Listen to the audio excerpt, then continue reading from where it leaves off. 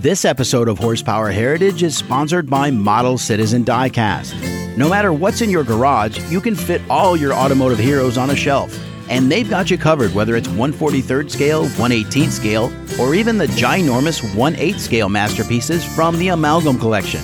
Go to ModelCitizenDiecast.com and get 10% off when you use the promo code HERITAGE at checkout. Limitations apply.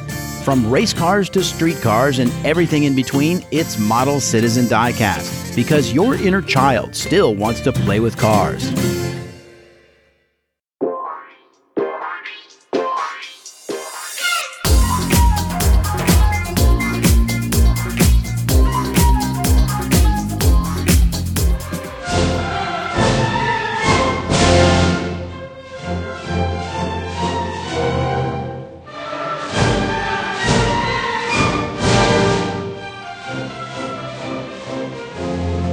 Hi, everybody.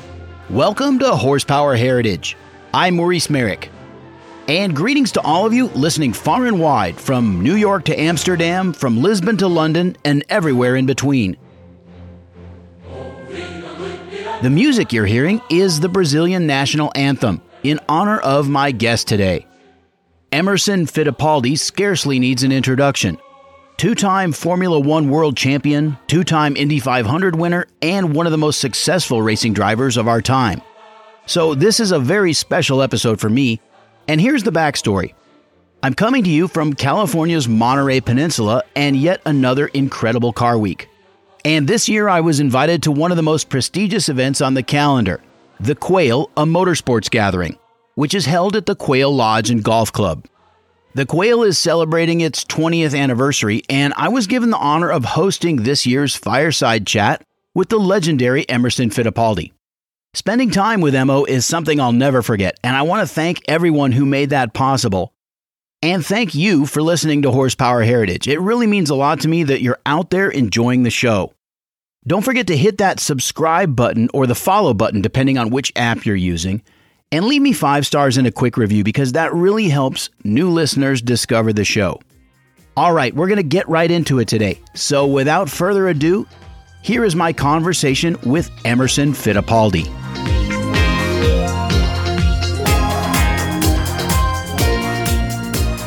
Well, ladies and gentlemen, it's an exciting moment now. I'm happy to announce that our featured fireside chat with none other than Emerson Fittipaldi is about to start.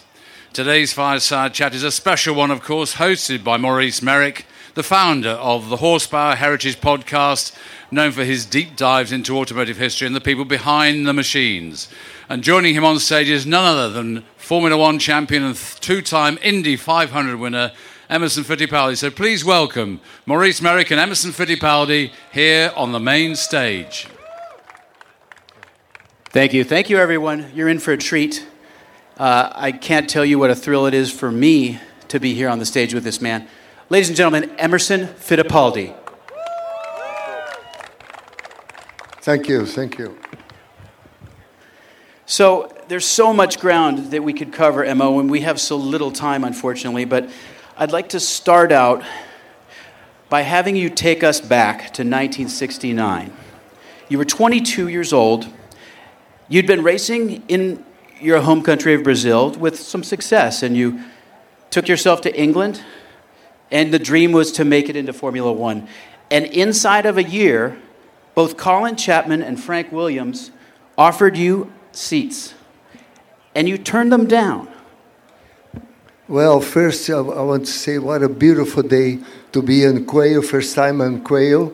It's amazing, you know. We just launched the Lotus Evija Fittipaldi. Is here on the lobby of the hotel. It's a beautiful car. And was my dream, you know, since I was 5, 6 years old, to be a Formula One driver. And when I arrived in England, I had a Formula Ford on the beginning. I worked during the week as a mechanic, and the weekend I could have a good engine and prepare the car for the race. And then I drove Lotus Formula 3. And same year, Frank Williams and Colin Chapman invited me to drive for 1970. And there was not enough experience. I say, Mr. Chapman, I'm not ready. And I was scared he was going to say, okay, that's it.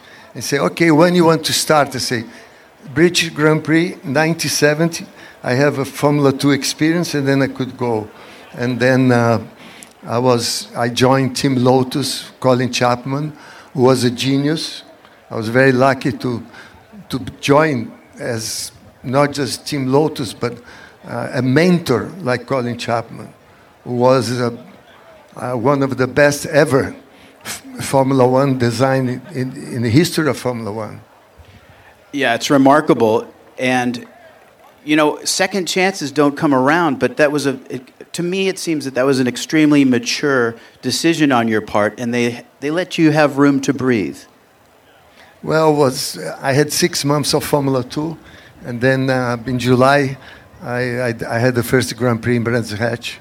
With the last time the Lotus 49 was a historical car, the Jim Clark race Graham Hill, and then I drove, and the Lotus 72 that's here was already existing as Gold Leaf Team Lotus. Was a different color, but that's the chassis number 5. Tell us more about this car. It must have a flood of memories coming back when you see it. Well, it was a very special car. This car was chassis number 5, and Jochen Rindt had a crash in Monza, and we lost Jochen in Monza. He was number 1 driver, and then Colin Chapman said, we don't race in Canada, but we race in Watkins Glen, in New York, the U.S. Grand Prix, and that's the car I won. 1970, Lotus 72, chassis number 5. I won the U.S. Grand Prix. It was my first Grand Prix win. And it was only your 4th appearance in Formula One. It was my 4th Grand Prix, yes. Yeah. Fantastic. It was a blessing, and every day I thank God that I always had God helping me all my career. Thank you. Yes, let's hear it. Emo, let's talk a little bit more about Colin Chapman. He's such a dynamic figure, and of course, you can't talk about Colin Chapman without thinking of the great Jim Clark, who I know was a hero to you. Let's talk more about those two gentlemen. Well, the history of Formula One, when Colin Chapman he was an aeronautic engineer, and then he always very advanced for that time. He was the first monocoque ever. The monocoque is like a fuselage of airplane that was Colin design. He designed this car that well advanced, inboard brakes, all the aerodynamic different side radiators, those first car side radiators. And he always thinking ahead of everybody else. And by the way, Clive Chapman is here. Represent, I don't know if he's here, but Clive Chapman is with us here. Clive is here. Clive. Thank you, Chapman Clive. family, thanks for trusting and giving my support for my career. Colin believed, and when I went to Watkins Glen, it was only my 4th Grand Prix, I said, Colin, are you getting a number 1 driver for the team? He said, no, you are going to be number 1 driver, but we'll support you. And he knew I was young, and he supported me. And this was just a month after the death of Jochen. Yeah, that time was horrible because I had breakfast with Jochen in Monza. We had breakfast together, and 3-4 hours later he got killed. Unfortunately, it was a very tough time of Formula One. We normally were 21 drivers, and every year we'd lose 3 drivers. The odds was horrible. It was like 7-1 to survive one season.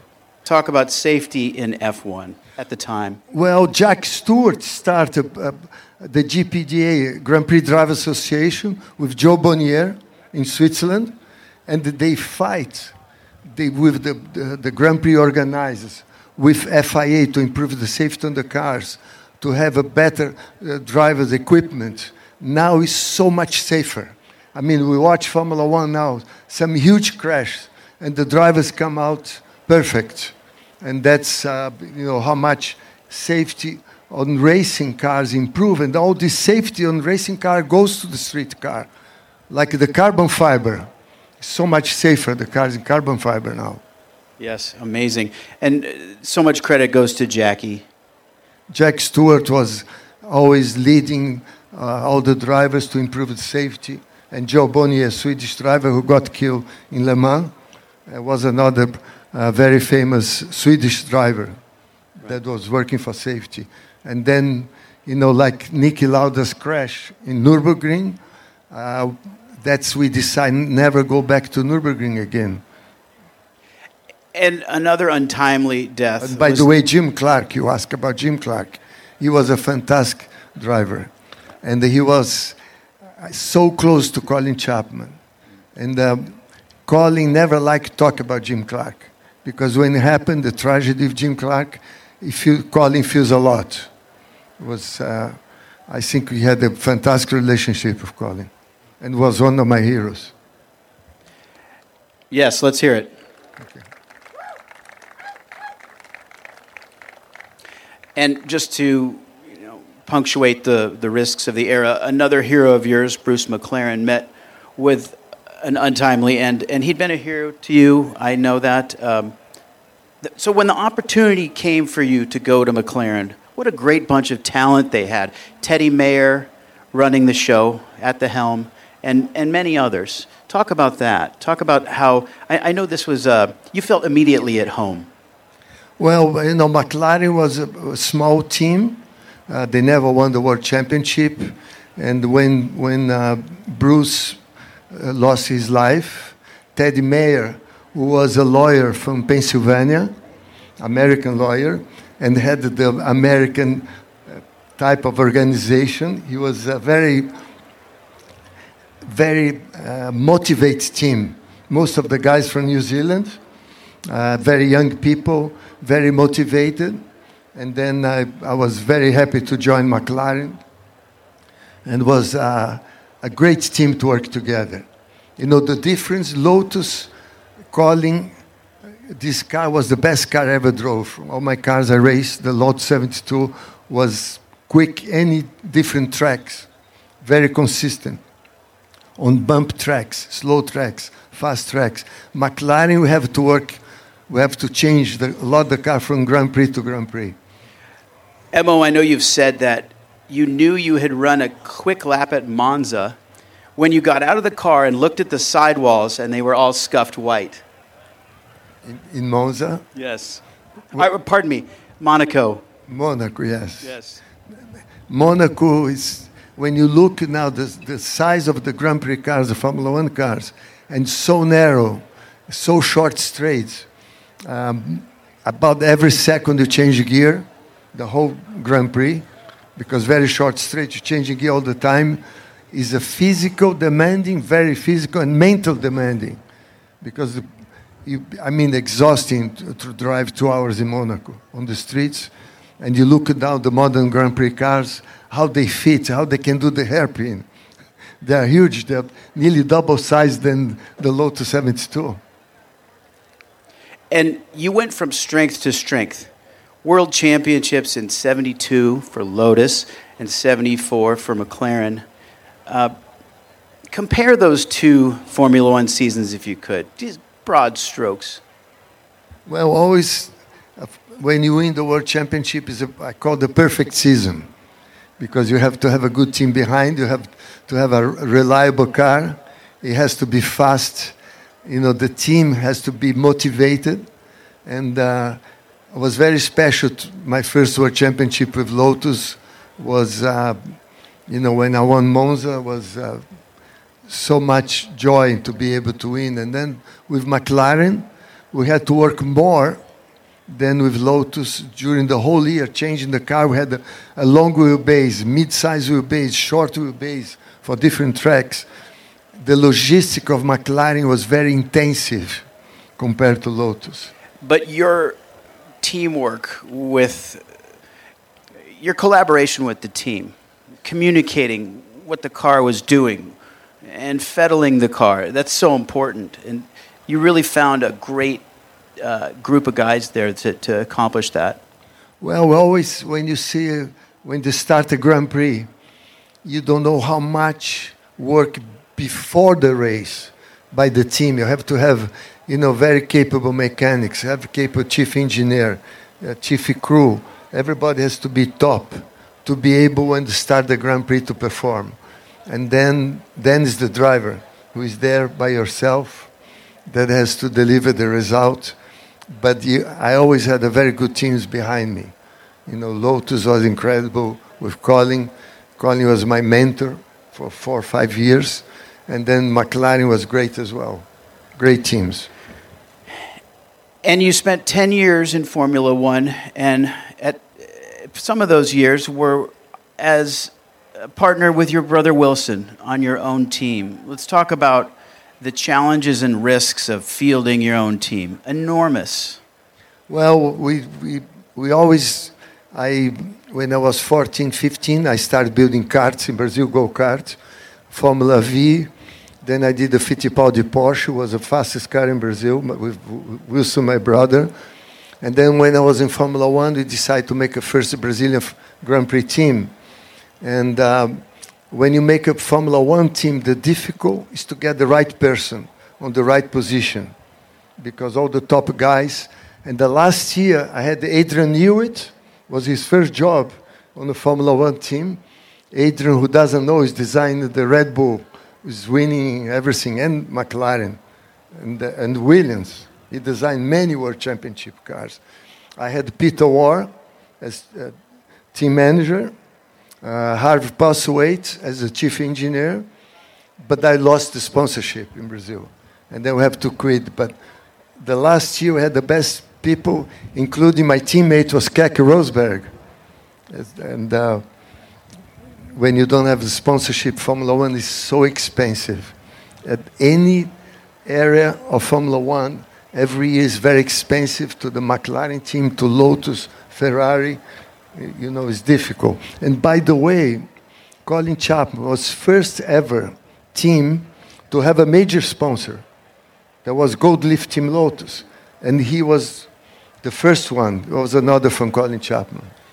And that makes me think of Graham Hill, of course. Talk about Graham. Graham was an incredible character. He was a fantastic driver. He won many times Monaco. He was the record breaker until Ayrton Senna beat his record. And Graham was like a comedian. I mean, he was so much fun. He loves racing. And then his son, Damon Hill, won the World Championship as well. But he was a great guy to work, to have and he was another one that fight for safety. And Graham Hill and Betty Hill, she was a fantastic lady too. Getting back to your venture with your brother Wilson, you can have the right people, you can have the know-how, but it's time and money that develops a car, right? And the Brazilian press gave you kind of a hard time. Well, the press, who was specialized in racing, they understand it was difficult to make a Grand Prix Formula One team. But the regular press, they want me to win my third championship on my first year with my own car. They had no idea how much effort that you need to develop a Formula One team. And they are very hard on us. But, Emo, I think you really put Brazil on the map, as it were, with motor racing. And so many greats after you following your footsteps. One, of course, being Ayrton Senna. And I know that you knew Ayrton as a boy. He was 14 when you met. And you were a mentor to him. Well, we were like we had Nelson Piquet, world champion. And then comes Ayrton, who was a fantastic talent. And I knew he was testing karting in Interlagos, and I was testing my own Formula One car. And he used to come. He was very shy. I said, Ayrton, come to inside the pit. Come here with me. And then was history. And then I called Ralph Furman, who had the Van Diemen car. Ayrton was in my office in Brazil with his father. And I called England, and I say, Ralph, I have a driver that can win the Formula Ford British Championship. And he started laughing. And I introduced Ayrton.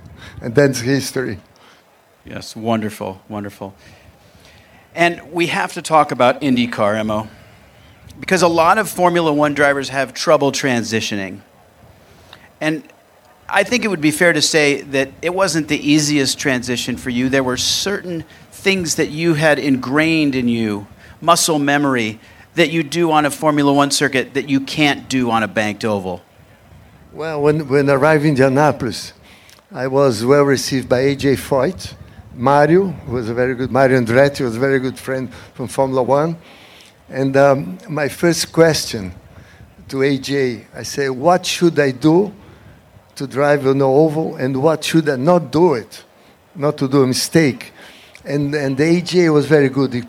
He put him on the golf car in Indy, and was Bobby answering, and all answer testing, and he took to turn 1, turn 2, turn 3, turn 4, and explaining everything. And one thing that was opposite to us, he said, Emerson, if you lose the back end of the car in Indianapolis, don't correct. Turn the steering wheel, then you can spin to the inside. You don't hit the outside wall. But my reflex, my coordination, unfortunately, I never could do that.